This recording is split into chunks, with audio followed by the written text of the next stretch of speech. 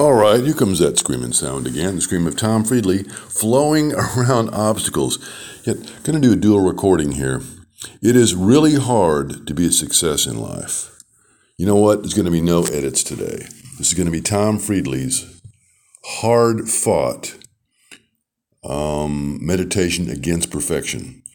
John Black is a good friend of mine. Go to @BlackOnBlues on Twitter. We know each other from Epoch's Coffee and in my house in Hyde Park. Actually, it's not actually Hyde Park where Epoch's is.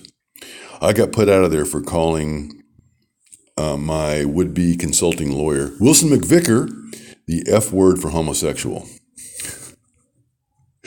All right, so we're just riffing here. Tom Friedley flowing around all the obstacles put in his way. So today, Tom meditates, gets over himself on perfection. John Black, God love him, always reminds me, Tom, when you're creative folks, we always are battling the stream of genius coming through us, and we want to tweak it perfectly. John is always there, God love him, to remind Tom, do not let the perfect become the enemy of the good. Follow John Black. He is a locally award-winning novelist in the, Arthurian milieu. He's just a great guy. We have University of North Texas in common. He went there for journalism. I was on my way for the famous music programs under Dr. Leon Breeden. And then the drum teacher who taught there in the junior college I went to talked me into, made it clear that an education in music was not the same as being a musician. Tom, he said, you're not going to learn how to be a musician. This is a school. The school program is tailored for those who want to get a education, postgraduate degree, graduate degree, and go teach middle school band somewhere for, at the time, what would it be, 80s, $20,000, $30,000 a year, if that. Tom Friedley, Close to Fuck Nation ZEITcast. I'm rolling Audacity with a worn-out $35 podcast mic, and the Android thing. The information age. I mean, we got to put up with how I can't get back on Twitter, and we're fighting each other tribally online. And the national security state is trying to lock down free debate and make this great nation a tyranny in the way it's never been and will never be, because Tom Friedley is on the damn case. But to tell you what, this Android phone, for example, was given to me by my best trans friend. Shout out to her, she identifies. Name will be a secret. You have to be the Illuminati Club. But look for, she identifies as her, to do, I'll just give you this. The only hints are, she identifies as her, won't give you a name. Wisconsin, he was born a mother who raised him as a she.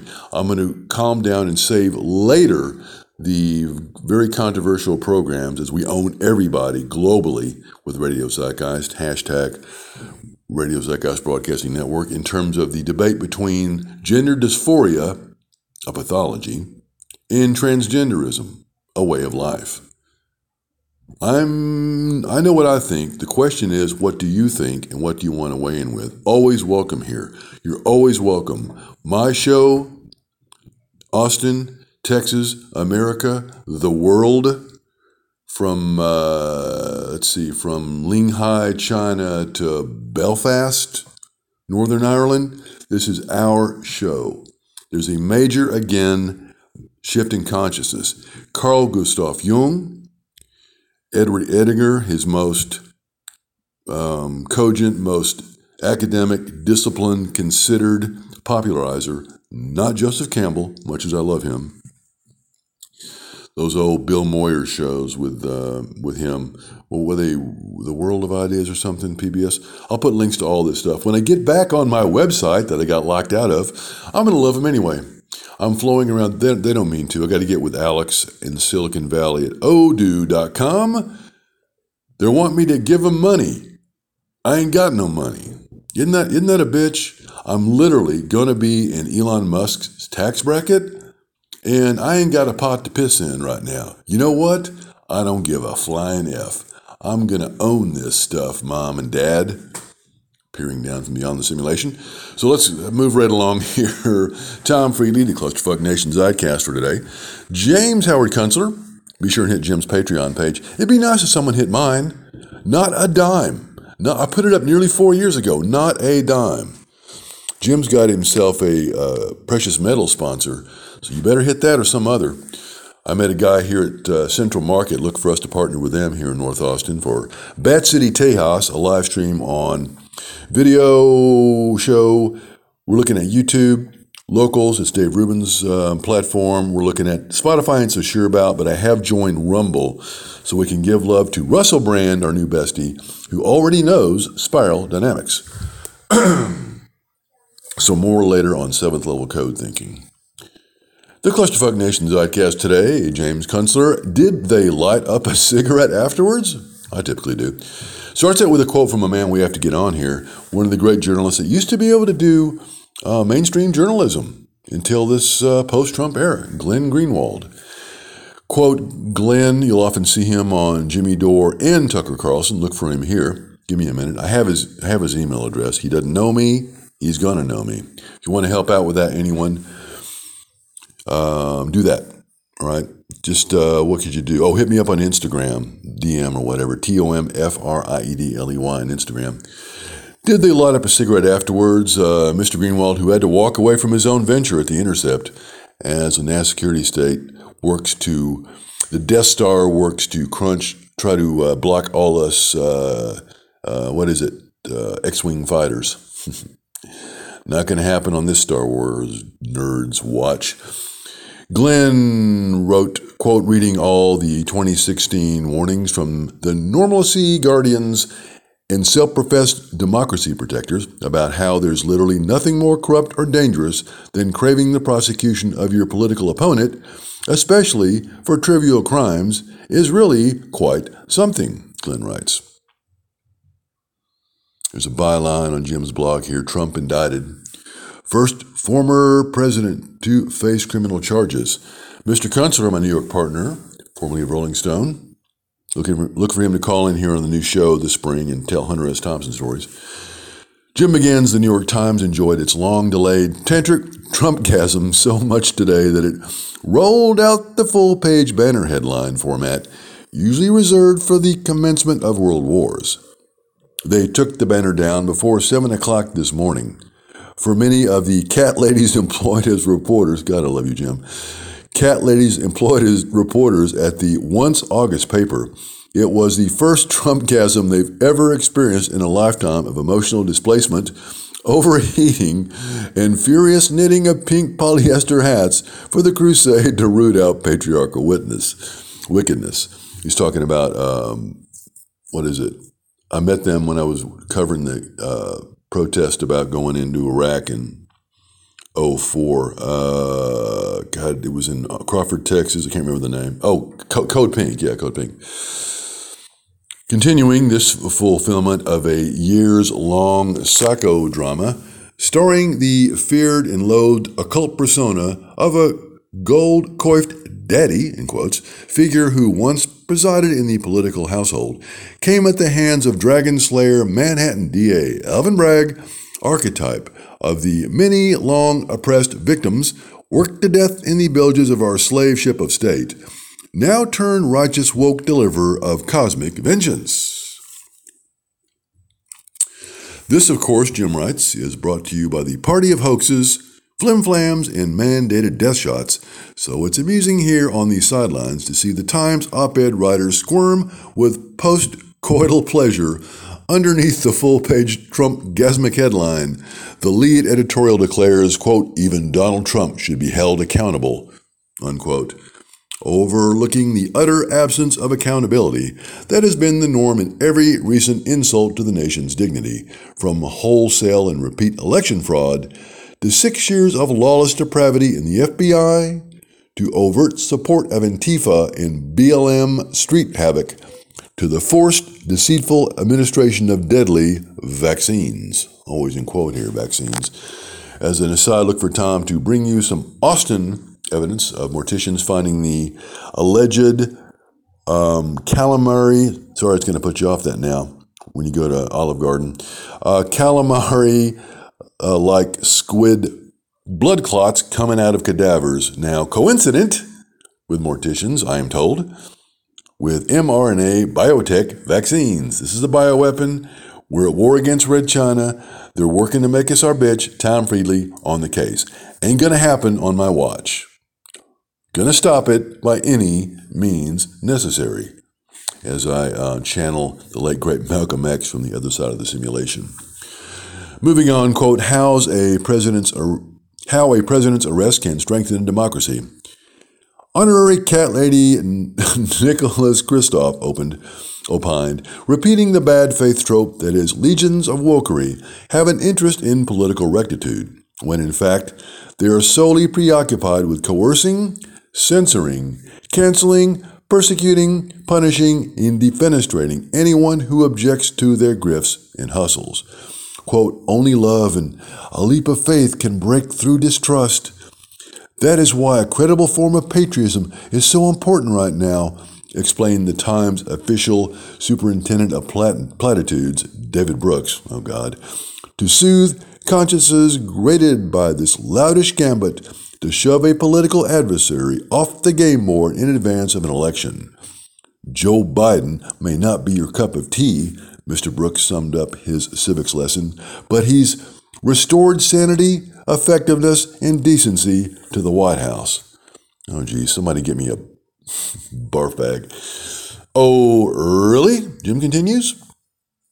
That will surely come as news to casual observers who are watching the Joe Biden, always in quotes here, Joe Biden wrecking crew in wonder and nausea as they dismantle every institution and undermine every norm in American life. A more credible form of patriotism would be, say, a general strike against this cabal of degenerates, serving to remind them that at least half of the public still cares about the Constitution, the rule of law, in actual decency, not a depraved simulacrum of it.